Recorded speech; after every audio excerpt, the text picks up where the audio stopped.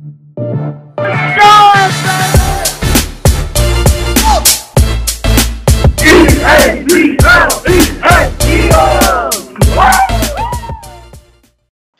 everyone. Welcome to Philly Sports Now, Philly Fan Podcast. My name is Zach with Andrew. A couple things right off the bat. I said it correctly. Good. I always say the wrong thing in that phrase, anyway. Couple things. One, my throat scratched to heck and back. I partied game 3 at the bank. Went to 2 weddings and sang my butt off. My throat is gone, so it's gonna sound like crap. I'm going to try and give it to Andrew for the most part, but also I'm in a pissy mood. So I'm going to try and take it from Andrew a lot. I'm sure that's going to happen. 2, going off of the pissy mood comment, explicit episode. Mom and Dad, if you're listening, might not want to listen to this one. Any other youngins out there? This is the warning. I'm furious. Words are going to be flying out of my mouth. I'm sorry, not sorry. Lastly, just to give some positivity before we get into the negative again, go Phillies. Phillies are in the National League Championship Series. It is great. It is what we are going to talk about second on this podcast because, unfortunately, we are recording this mere moments after the Philadelphia Eagles drop a fucking egg against the New York Jets. What in God's green earth? What in the hell and back was that? I mean, for the love of God, that was one of the worst games of football I've ever seen. Yeah, I'm a little negative. I'm a little emotional. Felt pretty positive going into this game considering that the Jets secondaries were injured, right? They weren't fresh. They weren't feeling great. So, excuse me for thinking, MVP caliber Jalen Hurts can outscore the New York Jets defense, which he couldn't. We lost the game 20-14, right?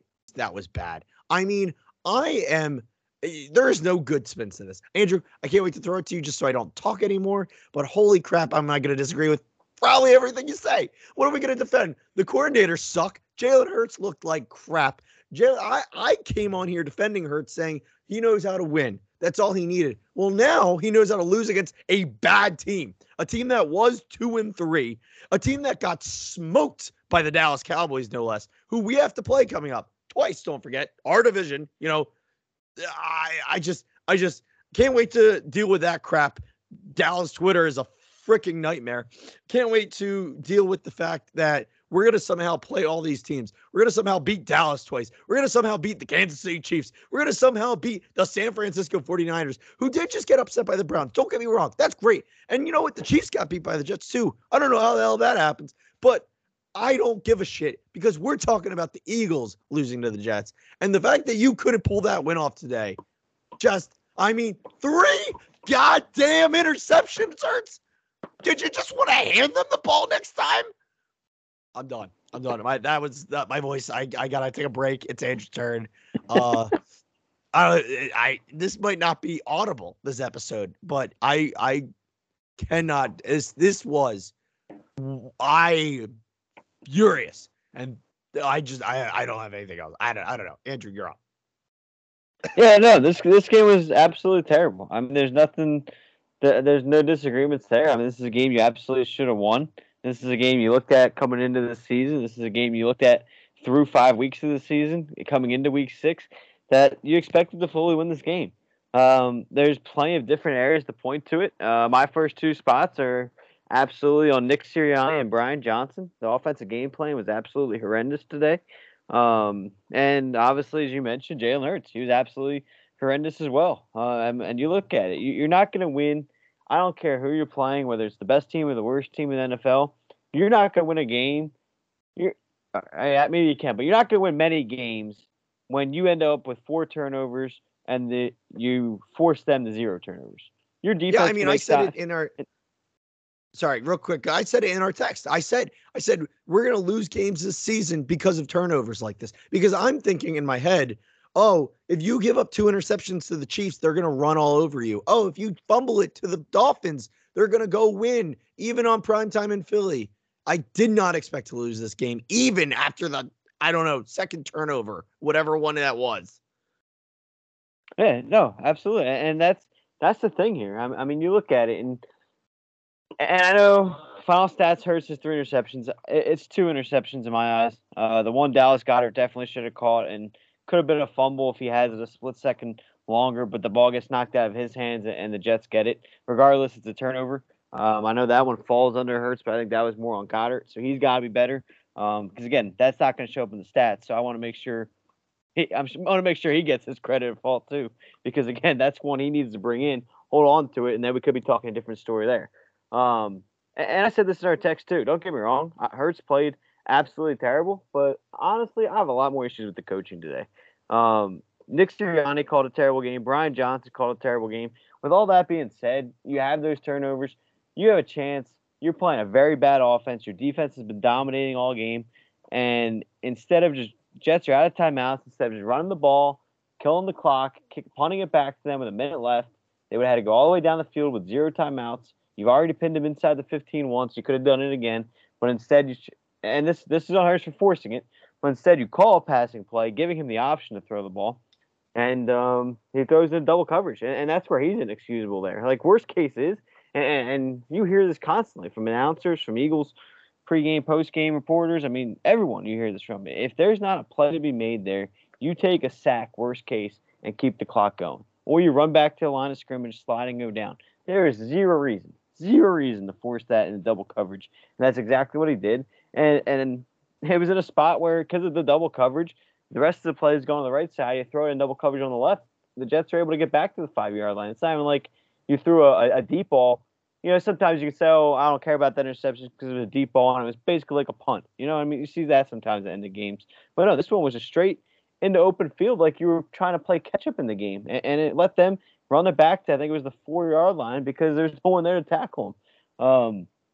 And then I don't know what – I mean, I know we lost all the momentum at that point, but that final series, absolutely terrible too. They didn't even stand a fight. I mean, they threw a 2-yard pass to Devontae Smith, and that's all you did there. Oh my God. Oh my God. I saw that play, and that was third down, right? That was third down. You threw a 2-yard pass. The fuck are you doing? Yeah. And that's and again and here I'm not done. And maybe this is Sirianni. He's got to get Brian Johnson because I mean his red zone play calling is absolutely terrible. And here's a number that just stands out to me. And I don't care whether the Jets had to call up an entire college defense for today's game. I get it. They were missing 2 cornerbacks. I get it. They were missing a safety. I get it. Their passing defense was depleted a lot today. But with how good your run game is, with how good the offensive line is, there is zero reason. Again, I don't care if you're playing a college team. There is zero reason that this offense should be so far in discrepancy in 45 passes to 21 runs in a game you're winning 14-3 for 90% of that game. It's not like you were playing catch up the whole game and you had to pass the ball to come back into the game. You were winning 14-3 most that game. I don't think we were trailing at all until, correct me if I'm wrong, I don't think we were losing that game at all until that final 2 minutes of the game when they took the lead. So there was zero reason that you should have called 23 more pass plays than run plays in a game you're winning with a back in DeAndre Swift who's had 100-plus yards multiple times this year, and a quarterback that can run the ball like crazy, and an offensive line that is probably the best in football, if not at least the top 3 offensive line. Can I, if I can jump in here, something I want to add to that too, and this I assume is Johnson and Sirianni. I don't know who takes most of the blame here, and I mean I could be wrong, could be neither, but like, I mean just the worst plays of all time. Why is Hurts running so much today? Like, first he was beyond. I know we have a good offensive line, and we lost Lane Johnson, which is a huge loss, but like Hurts felt like it felt like he couldn't hold on to the ball for more than 2 seconds. Like he had to get out of the pocket. He had to scramble immediately. And he was just out of time every single play without even hesitation. He was just done. The play was dead, and he had to throw it away. And sometimes it was a miraculous, oh my God, AJ Brown caught it and he fell out of bounds. It was great. But other times it was, the 3 interceptions. And when you have great running back like Swift and a very good running back like Gainwell, why are we having Hurts run it when we are running it? I agree we didn't run it enough. Like it wasn't even like we ran it enough. But when they are running it, why was Hurts running so much today on no less a turf field? So it's like you're asking to hurt him. I think it was a mix. If I'm going to be honest with you, I think it was part coaching. I think a lot of that, some of it was game plan on what they wanted to do. I think two, part of it was Lane Johnson going down. I think Hurts didn't trust the pocket enough today. Like you said, he was scrambling a lot. So again, I think out of some of his carries, it goes down as rushes, but I think you could pull some of those and mark them as actual pass plays. So I think the run pass discrepancy is probably even higher if they actually throw those balls away. So I think that part was a mix of everything, just because you haven't seen, they've been very hesitant for him running for most of the season. So I think that was the end game. But that's where, as coaches, you have to adjust. Driscoll was absolutely terrible at right tackle today, filling in for Lane Johnson. You know what you're supposed to do, and they never. I don't know if they did it at all. Is you put the extra tight end in a play, help him out. He's obviously uncomfortable out there. He's obviously getting beat by Williams on the Jets defense. You throw Goddard out there. You put Jack Stoll in there for an extra blocker. That's you see it constantly on all other areas of on other teams. I don't know why they couldn't figure that out today. They clearly needed help on that right side, and you saw it in the past. They've done it in the past. I don't know. I don't know why they didn't go that road today. And I'll tell you what, Goddard didn't really have a great game. I don't have the stats in front of me. I don't really care to look, but like eye test, Goddard didn't have a great game. So throw him in there to do that tight end duty. You know what I mean? Like get him out of the passing game. Yeah, no, that's part of being a tight end. You see that when you scout tight ends. You hear about it when you draft it. Like when you draft guys or sign guys, you hear, well, are they a good catcher? Are they a good run blocker? Are they a good pass? Like that's part of the tight end game. That's why I mean they're big guys too. They're not obviously as big as offensive linemen, but they're bigger than wide receivers and everything. And yeah, I know, and that's why I got on Goddard earlier for the drop catch that goes under an interception for Hurts, but that to me that should be a fumble for Dallas, and he finishes the game with 5 catches for 42 yards. So sorry, it's not like my dog was about to throw up. So no, yeah, he goes for 5 catches, 42 yards, and it was just a mess of a game, and you could point to many different directions, and again, you combine it. Swift, Gainwell, Scott, a total of 14 carries. And that's terrible. And here's the crazy part too, and this is what kind of is crazy too. If you want to sit there and tell me, oh, the run game wasn't working, and that's why they had to do all that, then fine. But Gainwell, 2 carries, 13 yards. That's 6.5 yards per carry. I mean, it's not like it didn't work. Swift struggled, but again, when you finally gave him the ball late in the game, he had back-to-back 8-yard runs, if you remember, for those first downs. And again, I honestly put zero blame on defense. They held the Jets to 12 points all game. They were phenomenal. That's the bright side out of here. That 20 doesn't happen if the interception doesn't happen. Number one. Number two, they kept coming up with sack after sack, stop after stop. I mean, how many times in our group chat in that fourth quarter did we text each other? Oh, just get a touchdown here. That's gonna put the game away. Get a touchdown. Like, I feel like we said that 5 times in the fourth quarter. Yeah, Andrew, and you know what? You got a point. We held them to 12 points for the most part until they scored again and got 20. And I know that's more on the fact that it was practically a pick six more than it was on the defense for that one. But I also got to throw, shade at the defense because let's look at some of the Jets games. When the Jets, oh shoot, I just had it. Oh, I went to preseason. That's why it was weird. The Cowboys beat the Jets. They held them to 10 points. The Patriots beat the Jets. They held them to 10 points. The Chiefs, they lost they beat the Chiefs and they only had 23 points. It's you have to be able to handle bad teams, man. Like that's the thing is this is a bad team. The Jets are bad. Without Aaron Rodgers, it's a bad team. They're injured. Like what the? It's not good. And we came on here defending the Eagles and saying like they were getting dirty wins, but it's okay because they were getting wins. And that's true. I still stand by a win is a win. However, when you are getting smoked by other teams in comparison, and I don't mean smoked in our games because we're not losing by a lot here, but we're not getting a big win. We really haven't. Our biggest win is like I would have to go with the Vikings game, 34-28. And the Vikings are a bad team too. Like I don't know, man. This was bad. And I texted, I said this exposed us. And I completely stand by that statement. We could easily get smoked by the Dolphins next week. We could easily lose against the Commanders because we already won, and it's hard to beat a team twice. We've talked about that a million times. And then you could say we're going to lose against the Cowboys because comparably to the Jets, they outscored them by 20 points. 20 points. And we just lost. Like I, I am in an absolute hole with the Eagles after this loss because this was the game. I said it.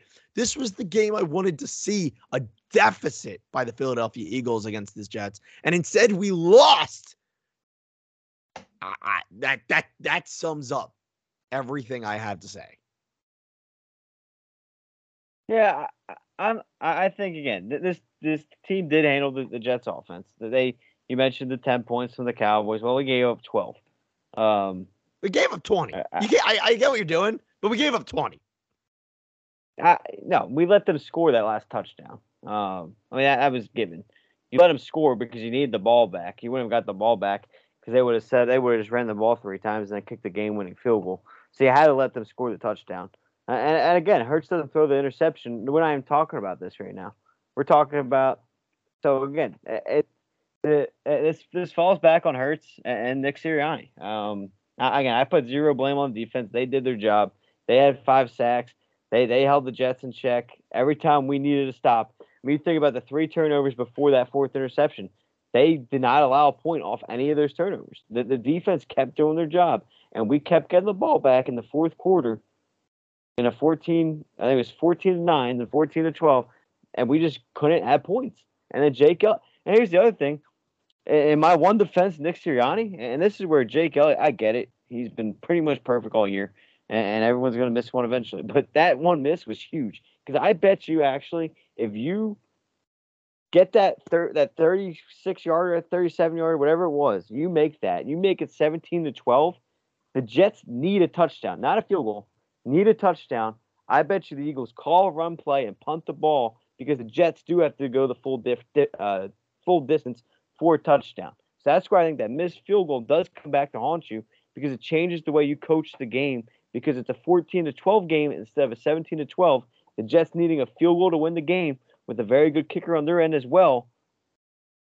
Eagles were clearly afraid that the Jets could get down to, say, that 50-yard plus field goal range and kick a game winner. So if Elliott makes that field goal, makes it 17-12, I bet you the outcome of the end of the game play calling is a little bit different. So again, I get it. Everyone's gonna have an error. Everyone's gonna make a mistake. Elliott, I think that's his 2nd miss of the year. He's been phenomenal all year, but that miss in terms of game script was obviously a very big time miss there. Am I worried about Elliott? No, but that miss again in a huge spot.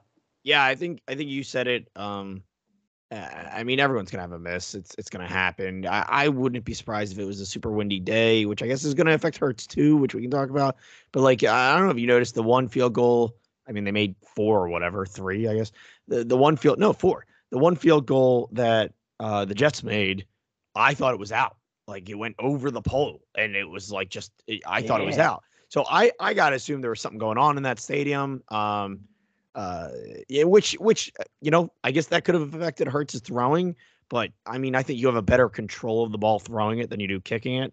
And I'm not disagreeing with anything you say about the importance of making that field goal. That absolutely, there's very huge importance in that, momentum wise, even like it's just, yeah, it was huge. It was huge. The whole thing, everything mattered. Everything mattered in this game, and it just feels like none of it should have. And yeah, I don't know. I don't have anything else to say. I came into this our last episode, published not quite 2 weeks ago. I don't think. I think I said that we were gonna have 2 losses going into the bye.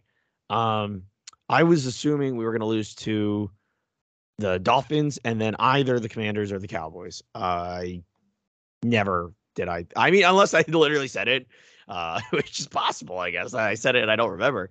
But I really didn't think we were going to lose against the Jets. And I'm going from thinking we have 2 losses to I also wouldn't be shocked if we lose out to the bye.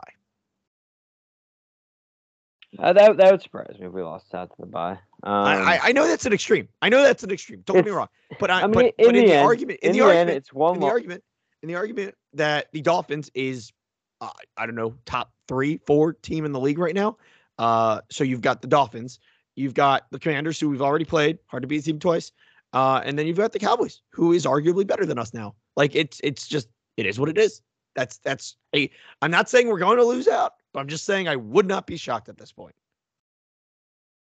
Yeah, I think what makes this, and it's one loss. It's one loss in the end. I think this team's going to be fine overall for the season. Big loss. But here's where the loss hurts. This is a game you should have won. You had, listen, I'm going to say it right now, and this is obviously, it doesn't matter because we lost, but you had every team on the road. And I say that meaning this. The Cowboys are playing the Chargers at LA on Monday Night Football. There's a very good possibility the Cowboys lose tomorrow night. You had the Cowboys on the ropes because if you would have won today, that would have been the Cowboys' third loss on the year already. You would have been in a phenomenal spot to win this division. Phenomenal spot. Because you're most likely, we said it all year, most likely going to split with the Cowboys. So that washes that game out. So they can't make up any ground. So they would have made up ground on three other games. They would have made up. You would have been in a great position for that. You see the 49ers lose before you. That's the team you're most likely supposed to be fighting with for the top seed, home field advantage at the playoffs, and get that first round bye. You gave that back to them. I mean, that's where those two games were huge. In reality, that's the kind of the weird part is the 49ers basically had the same exact loss 2 hours before our game, or whatever it was, an hour before our game, because the Browns had their backup quarterback in. Deshaun Watson was out, so they had a backup in. There's no reason why the 49ers should have lost that game. They lost the road game. They looked bad in that one as well. And so, I mean, that's the weird thing. It's like, that's gonna save the Eagles too. It's like 49ers fans are probably saying the same thing. They could have had the one leg up if they would have just taken care of business against a bad team and a backup quarterback. And that's what we're sitting here doing. So it's basically washed out. You're lucky in that sense. But to your point, Zach, your schedule gets nowhere near any easier. It gets the opposite. So you bring in a Miami team next, and I think they actually did. I think part of it was they were overlooking the Jets a little bit. I think they knew what's coming next week. Everyone's all excited for these Kelly Green jerseys and playing on Sunday Night Football, going toe to toe, two high-powered offenses, and I think you saw that a little bit this week. I think and this is a wake-up call maybe you need. It happened in Week 9 last year when you were 8-0 and lost to Washington, a game we should have won in Philly. This one happens to be in Week 6 in New York. So I think it's the wake-up call this team probably needs at this point. I mean, there's no undefeated teams left. That's why it's the NFL, and that's why they say it's not easy to beat everyone. You have to go out and play the games, and that was proven today. And I guess one final thing there is that this team, again, you got to see the bounce back. I saw a weird stat right before we hopped on here. The 3 interceptions is tied for Hurts' career high. And the last time Nick Sirianni probably had this bad of a game and the Eagles had this bad of a loss was in MetLife Stadium against the Giants, against Joe Judge. So maybe I'm not making excuses. I'm saying stats are weird. Like it's one of those stadiums that Hurts struggles to play in. I mean, that's what it comes down. Like that's what's weird about it is. Yeah. And you'll have to go there again, obviously, to play the Giants later in the year. So hopefully they figure it out. I wonder if it is a turf thing, man. I don't know I don't know very many stadiums like whether they're turf or grass, and I don't know why I'm like clinging to this fact that I know that MetLife Stadium is turf. But maybe that's got something to do with it. Like he has more control in his like legs, you know. But then again, I don't know. I don't want to. I'm pretty done with this. Like I don't have much else to say. It's a scary schedule, dude. I mean, we got Dolphins, we've got Cowboys, we've got Chiefs, we've got Bills, we've got Niners, we've got Cowboys. And look, I know they suck, and I mean suck. Cardinals, I'm not overlooking that game because Gannon knows us. Like, so it's just one of those things where when you want to, I'm not even talking about fighting for the first seed in the NFC. Like, I love home field advantage in Philadelphia. It's always great. Shout out to the Phillies. But like I just just get the NFC East, man. Just get in the playoffs. That's kind of what Harper was just talking about with when he was on the Pat McAfee show. Is he was just saying how they know to just get in the playoffs, and this is one loss. I get it, but be careful, man. That's all I gotta say. The rest of the schedule, just we got to be careful. It could vary. We could slip and fall down the slope, I think is the best way to put it. No, I hear you. It's no, absolutely, and that's why again you go out and play. Your schedule is tough. I mean, there's no denying that. You have to take care of the teams. You're gonna have to take care of Washington. That's a game.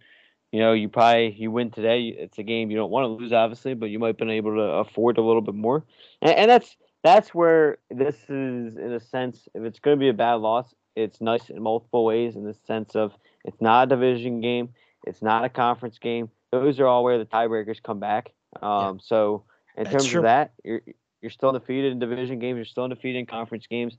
And if you do happen, I mean, it's the end. I think it's going to come down to for home field for the playoffs anyway. I think it's going to come down to who wins that game against the 49ers head to head. So I think that's where it's going to be big. And you mentioned that the Cardinals. No, you can't overlook anybody at this point. If there's a team to overlook, this is probably one of your lesser ones on the year. Cardinals went out and beat Dallas, so obviously they're Right. capable of beating good teams. So I mean, yeah, no, you absolutely can't overlook them. And I think I will say this: the Jets' defense is real. Like it is a very good defense. If they didn't lose Aaron Rodgers, this team was projected to fight for that division. Like Aaron Rodgers changed that whole season, but that defense is still real. And I think that, and you saw that today. You saw it against those other games you mentioned earlier. So we'll see what happens. But no, it's on the next Sunday, and you got to find it. And you got to if you want these fans. I mean, not the fans are going anywhere, but you want the confidence level back. You got to go beat that Dolphins team. I'll tell you what. I don't care how much you win by. If you beat the Dolphins, I will be so much better of a state because it's those are the games I was expecting to lose. So a bounce back win against the Dolphins is huge. It mentality wise, that's huge because that shows, we can go against the best of the best. We've beat good teams this year, sure, but we have not played the brutes, the juggernauts. That's who's left in the schedule, and that's what worries me. Is you go and you lose to the Jets, you gotta show that you can handle the tough guys. Yeah, no, absolutely, absolutely. All right, I'm done. Fuck you, Eagles. Go Birds. We'll be fine. We'll be fine. Go Birds. Let's look. All right, you know what? I'm actually gonna save it for last. Andrew, Sixers preseason has started. The actual NHL season has started. Do you have anything on the Sixers and Flyers that you'd like to talk about? If so, now is the time, or basically speak now or forever hold your peace. Yeah, I mean, Flyers. Just a quick rundown. I mean, we'll see what they're able to do. I mean, there's not much promise going into this year in terms of being legit contenders. It's going to be get to the next level, start. You've kind of rebuilt over the last couple of years. You got that good pick last year. You're going to go in. He's going to be over next year. So kind of improve the team this year. See what you can do. See if maybe you can sneak into the final playoff spot. They jump out to 1-1 to start the season. They had a nice opener, bat on to a nice 4-2 win. Had a tough loss Saturday night versus our old friend in Claude Giroux. So yeah, we'll see what the Flyers are able to do. In terms of the Sixers, I know it's obviously tough to be optimistic with the offseason the Bucks and Celtics are able to have. I think as far as preseason goes right now, I think the Sixers' depth, which is unfortunate to say this, but the depth is honestly probably as good as I can remember. I actually really like where this team's coming from depth-wise, the pieces they have off the bench. However, in terms of being a contender, it's all going to come down to either what you get back for Harden or if you can somehow get Harden happy again and get him to want to play here. Because if Harden's here, you'll be a contender. You'll be a contender. But if Harden's not going to play, you have very little chance to win the championship. And that's what's sad about it. And I mean, we've already all argued about Harden, but that's what's just sad about it because this team does have talent. We We're supposed to be excited. New coach coming in after all the question marks with Doc. The team was honestly taking shots after him. Hearing some of those quotes this week after some preseason games and practices, I honestly think the team's a lot happier top to bottom with Nick Nurse as the head coach. But it's a shame because the excitement level right now is in the hands of James Harden. Because again, if he plays, you have a chance. If he doesn't, we have no chance. So it's a tough spot as a Sixers fan on how the excitement level is. Do you so that's interesting. First of all, I completely forgot that we haven't played yet with Nurse. Like that's hysterical that I completely forgot that. Have do you genuinely think there's a chance Harden stays and plays? And if you do, like guesstimate percentage that chance is. Is he going to stay for the year? I think it's very little, maybe 5 to 10%. Is he going to play? I don't see him pulling a Simmons because he is all about money. So I don't think he's going to want to lose out on the fines and all that. So is he going to play? I think he's going to play. I think he's going to play to a level where he's going to look good enough to show teams he can still play, but he's also going to play to a level that says, hey, I still want out. And it's a shame because, listen, I think everyone, I mean, there's no one that has perfect opportunities at jobs top to bottom, right? I mean, I've never met someone that says their job's perfect. They've never had a single issue. And that's what's crazy about Harden is every time there's one single issue, he's up and ready to move. And I get it. We don't know what happened behind doors. We don't know how it happened with him and Morey. But in the end, listen, do this for you. Do this for your teammates. Like in the end, as a player, and maybe I'm obviously never been close to major, so I don't really know how well it is. But to me, from an outsider standpoint, why can't you go play for you or your teammates, right? Like in the end, like how much do you really have to deal with the GM? Is my point. Like in the end, you're going out and playing with 15 other players. You're going out and being coached by Nick Nurse and the coaching staff. The GM's not coaching. Like that's what drives me crazy. I know I kind of went off your question there, but to my point is like I don't think it's very high because he's shown us. It's not like it's a first time issue, right? If it was like Embiid who's shown passion to the city, I think you could fix it. But we've seen Harden in the past where, oh, I want out of Oklahoma City because they're not going to pay me enough as a six man, and he went out Houston. That's where he really became a true all star. Then he went out of Houston because they lost 2 straight playoffs, so they weren't good enough to win. Then he went to Brooklyn, reunited with Kevin Durant, had a chance to win out there. Then they weren't good enough, and then you come here, you have Embiid. At what point do you sit down and be like, oh, maybe it's not everyone else's problem. Yeah, maybe it's something I'm doing. Maybe, and again, that's why okay, you're mad at Morey, fine, but like in the end, how much are you dealing with Morey? Again, you're going out and playing with Embiid, you're going out and playing with Max, you're going out and playing with Tobias Harris. That's to me as an outsider, isn't that the relationship that's most important? Not a guy that you just have to say hi to when you walk in the door. Like again, he's not even the one coaching you. It's not like it's a coaching relationship. Yeah, I think I mean. Look, we're not in the locker room, et cetera, but like to me, this feels very similar to the Howie Roseman, not Hurts, sorry, Zach Ertz, Howie Roseman stuff. And it was just kind of a broken relationship and it was based on money.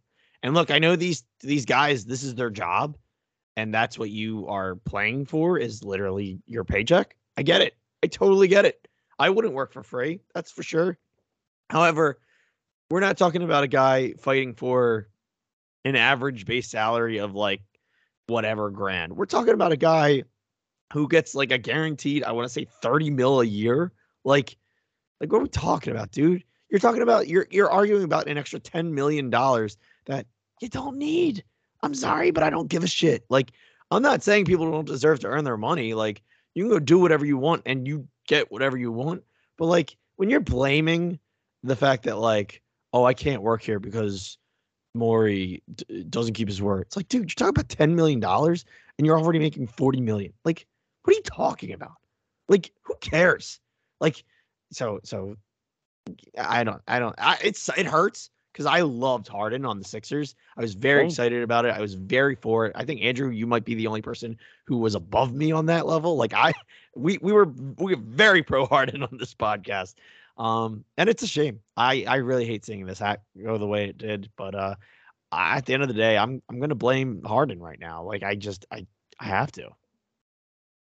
Yeah, no, 1,000%. And to your point, not only you guaranteed 30 million, that's just on your contract with the Sixers.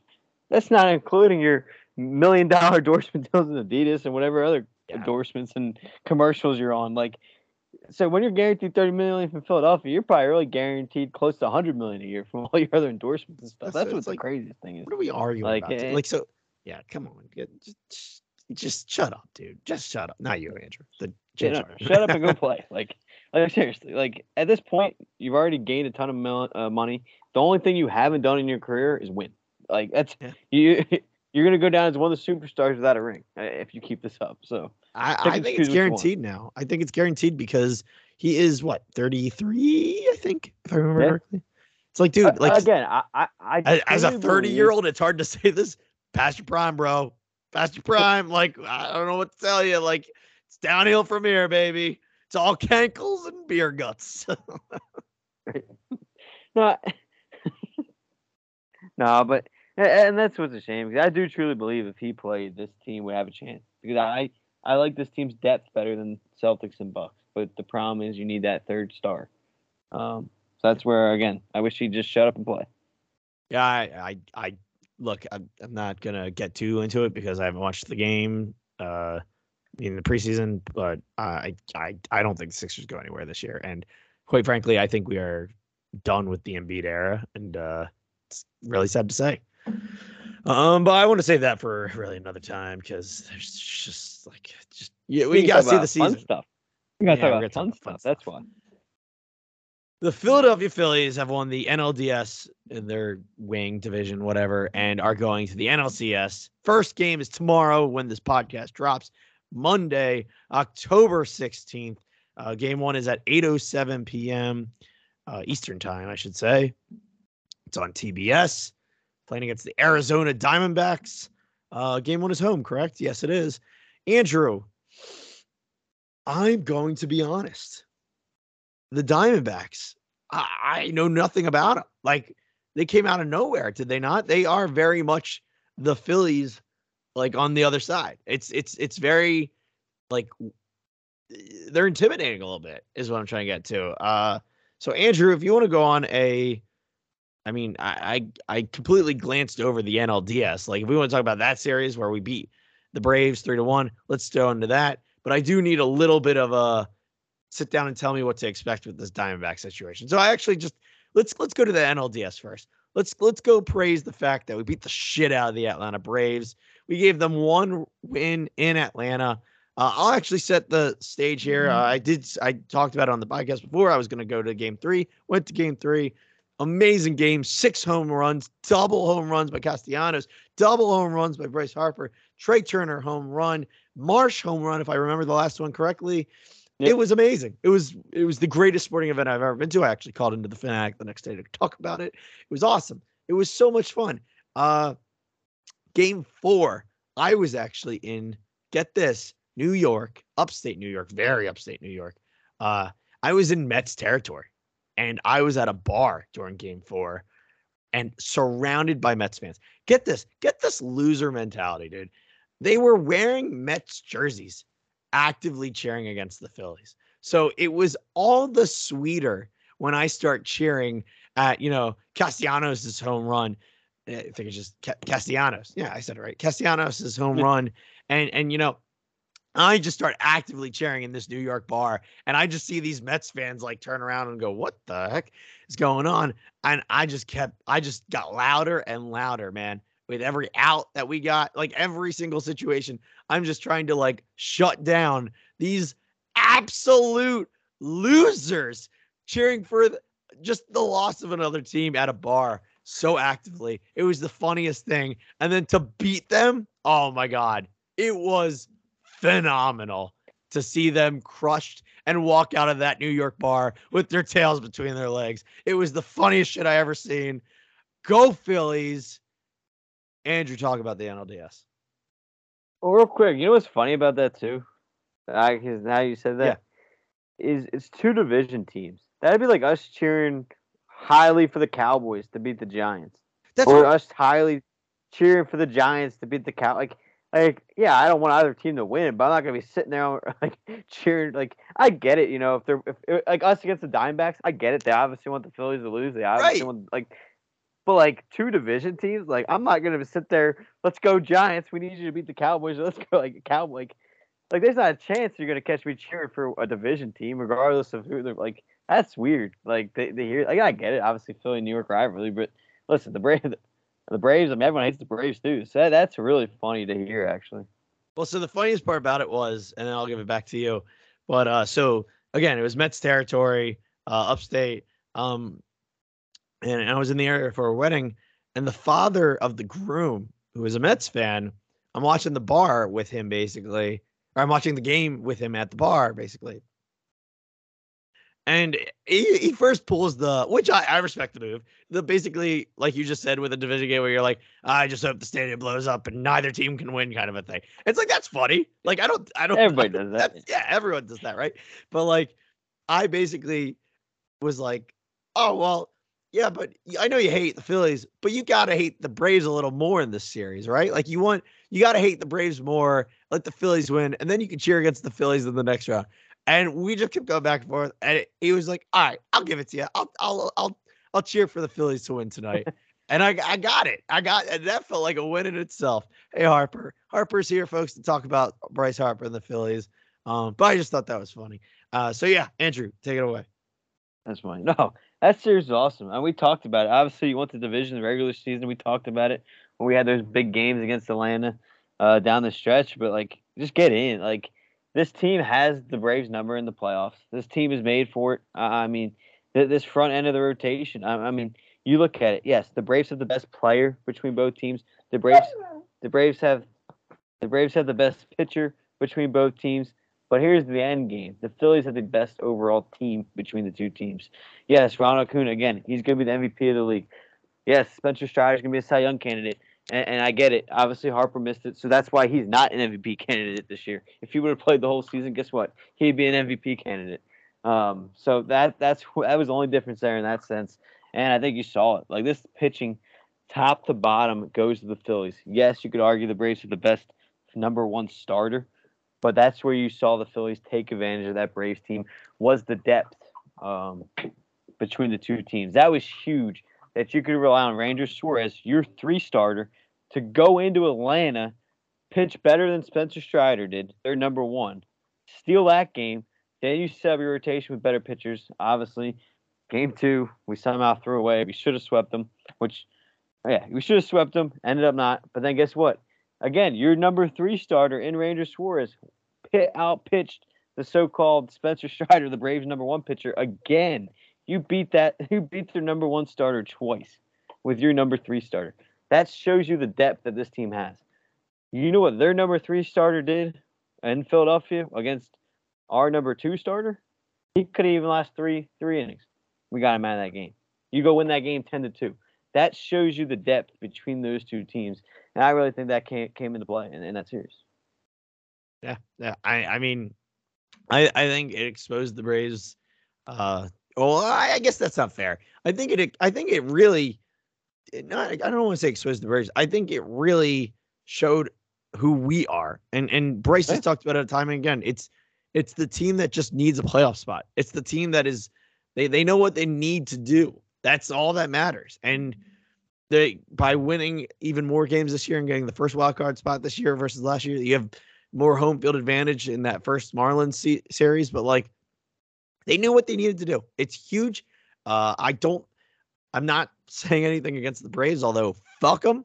But like, yeah, it was awesome. Just, I mean, we didn't sweep them, but 3-1, it was a quick series. It was a pretty quick series. Andrew. And two, real quick. Yeah. Sorry. Yeah. Last thing. Yeah. I think between the two teams, you just saw the difference in attitude. Like, and what I mean by that is the Phillies could have folded, honestly, after game two. Man, we had this team on the ropes. We let this game get away. Here comes the Braves, the team that's supposed to. They're all about the power. They hit the 2 home runs, the one to tie the game, one to take the lead in that game too. Like, and you know what the Phillies did after the game? Yeah, Castellanos going out there and saying, "Oh, we thrive after getting punched in the gut. Like, this is just a punch in the gut. We'll be back. We'll be ready to go." You know what happens after the Braves had a tough loss in game 3? They start whining and crying. And like, I forget if it was you or Nick that said it in our group chat, but like, they looked defeated. Like they honestly Yeah. looked defeated and sounded defeated. Like, oh, here we go again. This is the same story as last year. We can't bounce back from this. Like it was unbelievable what I saw from Atlanta's locker room after game. Like, oh, this, and I'm not even talking about because it was heartbreaking. Even if it was about anybody. Just the fact that you came out and said this wasn't supposed to get out in the public when there's 60 reporters in your locker room. Do Yeah. you realize this is 2023? And you sneeze, it's going on social media. I Like what are we doing? And just the attitude. Like I think we can go on paper roster by roster, but just the attitude between the two teams was just so different. I know, dude, and that's exactly correct. It's funny talking like I remember we texted each other, and I had said, "Did you see the Braves players crying in the locker room?" And Nick responds with, "Wait, like crying?" And I was like, "Okay, whining, not crying." And then you sent the video, and we were like, "Actually, pretty close to He crying." might be. He was pretty watered up, but Yeah.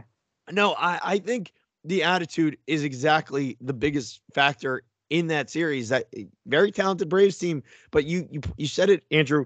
You know, the Phillies lost and they said we got to bounce back. We got to go. We got to take care of things in Philadelphia. The Braves lose and they're like, "Oh no, what happened? We shouldn't have. They shouldn't have heard this. They should like blah blah. Blah. Like they literally, you know what it was like? It was to me like the difference between Philly fans and other fans. A big thing is like we lost. The Eagles lose to the Jets, right? I mean, I'm sitting here saying the Jets are a bad team and I'm like making fun of them, but in the end, I'm still blaming the Eagles for the loss. Whereas other fans go and they like make excuses. And it was a very similar thing between the mentality of the Phillies players and the Braves players. The fact that Castellanos was like, "Yeah, we thrive getting punched in the mouth." Like, it's just like, shit, dude, I don't want to mess with you. Versus, I forget which player was the one whining after the loss, game 3 loss. But that clip, man, of him just being like, "Oh, well, it's just not fair." It's like, dude, you are being a child. Like, shut Yeah. the fuck up and go play baseball. Exactly. Exactly. Yeah, it was funny. And you know what? It's honestly going to be a fun rivalry because these two teams are going to be at it for a while, like on Yeah. playoff time. So it's going to be a fun Like these division two rivalry. specific Braves and Phillies. Yeah. Yeah, exactly. Yeah, correct. And like, nah, I don't want to say it. And never mind. I'm not gonna speak into existence anything else.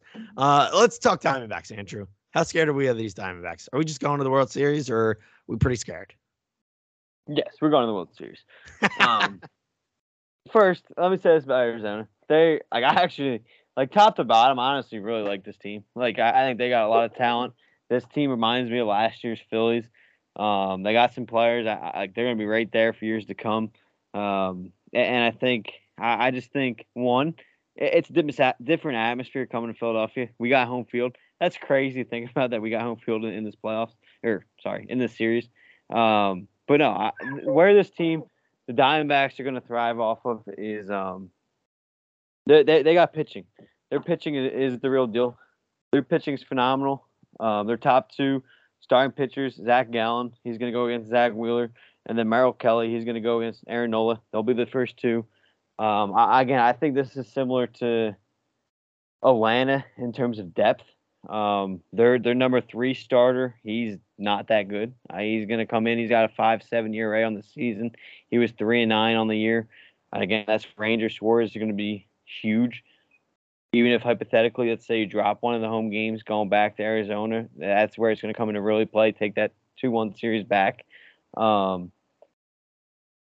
think in terms of their offense, Corbin Carroll, he's probably going to be Rookie of the Year. He's a really young guy. He's got a lot of talent. So you got to watch out for him offensively. Outside of that, they just got a lot of veterans that are going to go out there and play scrappy baseball and try to find ways to win. But no, I think there's no reason why this Phillies team can't get to the World Series at this point. You get to set up your rotation. I think that was also why it was huge to finish that series against Atlanta in 4, is you get to set up your rotation fully and you get to go out there full go. Andrew, one other thing I wanted to talk about, if I don't completely blank and forget everything I was going to say. Great. Yep. Good. This is why you should write things down, folks. Oh shoot! I was going to ask kind of a stamina question here for the Phillies. So we have these two back-to-back short series. Any concern in us? You know, it's not the first NLCS we've played in. We've played in one, so it's not a complete concern. But any concern do we think going into a longer win series, being that it's a best of 7 situation? Oh, I'm only going to say no, just because Arizona's in the same boat. They had to go Mhm. out there play a wild card. If not, they could argue that they'd be a little more tired because they had to travel. They didn't get the home field in Series 1 like we did. They had to go out to LA, go back and forth. So, no, I think we'll be just fine. I think this team's built for this spot. I think this is a team that's going to be, you got, again, just like I think this Diamondbacks teams like the Phillies, the underdog versus unfinished business. You keep hearing, and that's something I love about this Phillies locker room as well. It's like, as much as we see them party and everything, obviously, and have fun after a series win, when they mean business, they mean business. You constantly hear we're still sour about not finishing it out last year. We were up 2-1 in the World Series. We were 2 wins away. We ended up losing 4-2. We lost 3 straight in the World Series. And all they talk about is how they got unfinished finished business to do. And obviously, it's not top to bottom, all 26 the same players. But the main core of this is the same. You still got Harper, you got Schwarber, you got Castellanos, and you got better. And Turner's been there in big situations before, so I got no concern that way. And this team's ready. I think this is going to be the Phillies series, and I think the Phillies take it in 5. Uh, so I guess how quickly do you think Arizona, who has yet to lose in the postseason, how quickly do you think we can hand them that first loss? Tomorrow or Monday night. I think it's Zach against Zach, Wheeler against Gallen. I think, again, they're we won the season series against Arizona. I think that team's set to they're set to go. It's not going to be an easy win. It's not going to be a battle, but I think the Phillies take the first 2 at home. I think that's where this team's at. I don't think Arizona's ready to come into Philadelphia. I, Now, I will say they got a couple cool storylines real quick in terms of they got some players from the area, so I don't know. I always find that kind of cool. So it'll be interesting to see. so going off of the NLCS and jumping over to the ALCS, we've got the Houston Astros trying to get a back-to-back World Series.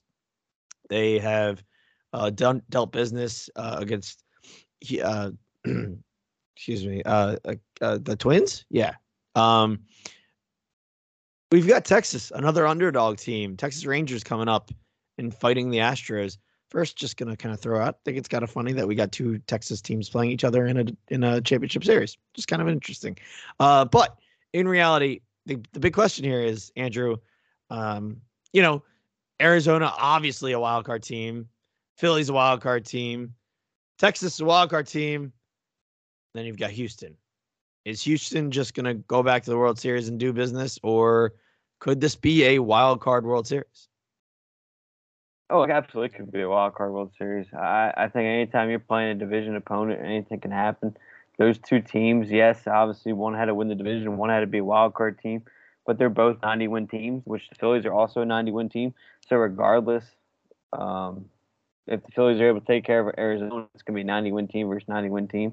In that sense, so you got 3, or yeah, I mean all 4 at this point are evenly matched or close to evenly matched teams. I think that the battle for Texas out there could go 7. I think it's going to go about 6 or 7. I think that's going to be a really good back and forth series. And I think no, in the end, I think Houston will get back. I think you get a World Series rematch of last year.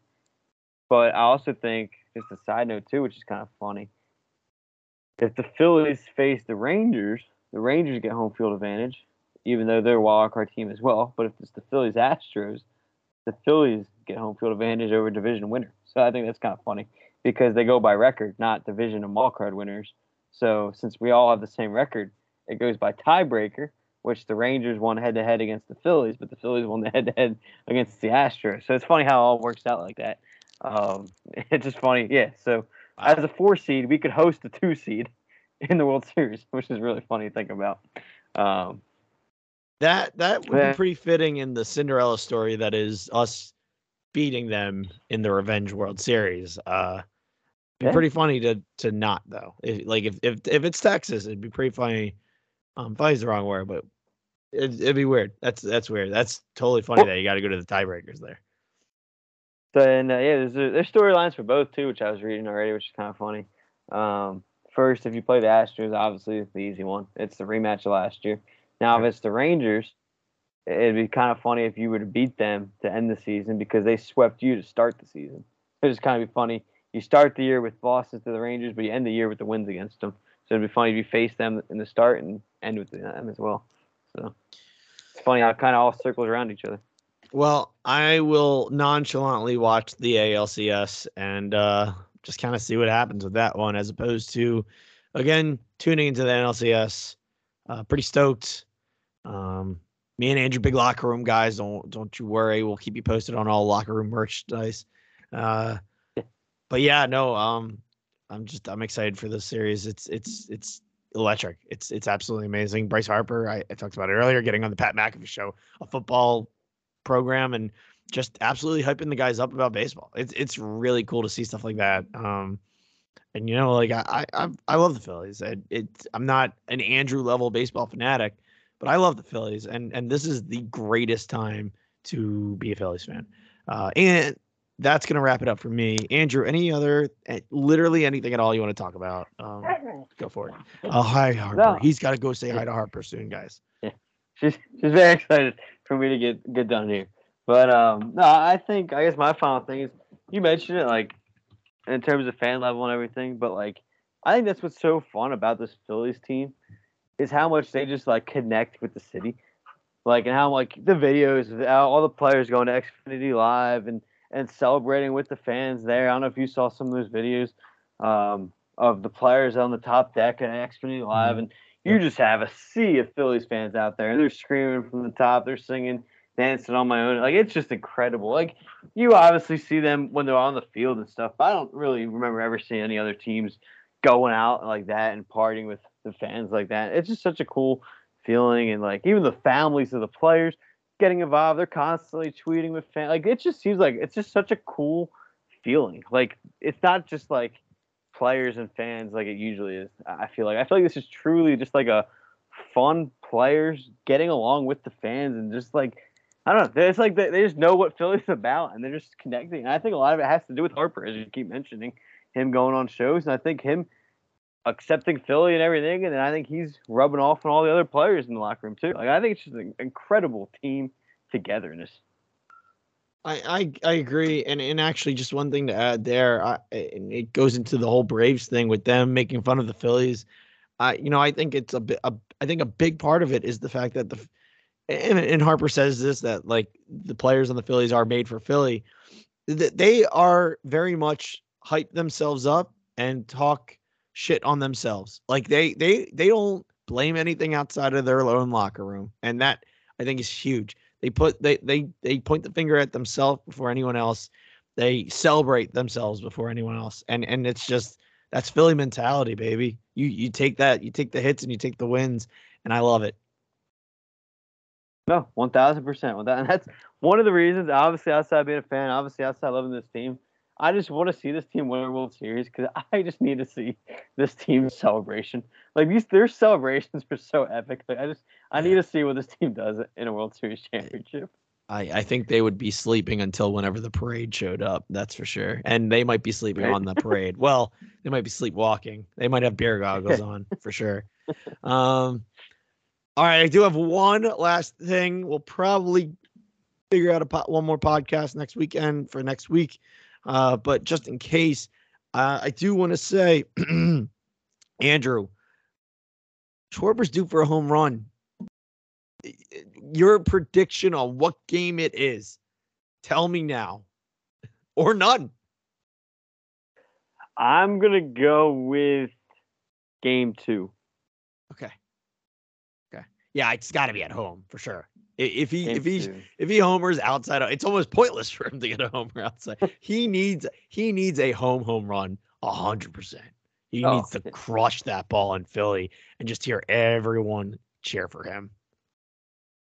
But I mean, He loves his leadoff home runs. It would be amazing if he just starts tomorrow's game. You get a shutdown inning from Zach Wheeler to start it, and Schwarber just leads one off with a home run. Oh, it'd be beautiful. It'd be beautiful. All right. Thank you, everyone, for listening to Philly Sports Now, a Philly fan podcast. I'm sorry for the explicitives again during the Eagles portion. I regret nothing. Thank you for sticking around. We said it before. I'll say it again. Also, Twitter and all that's in the information below. I said it before and I'll say it again. Thank you so much for listening. Andrew, send us off. Phillies in 5. Go Phils, baby. Bye.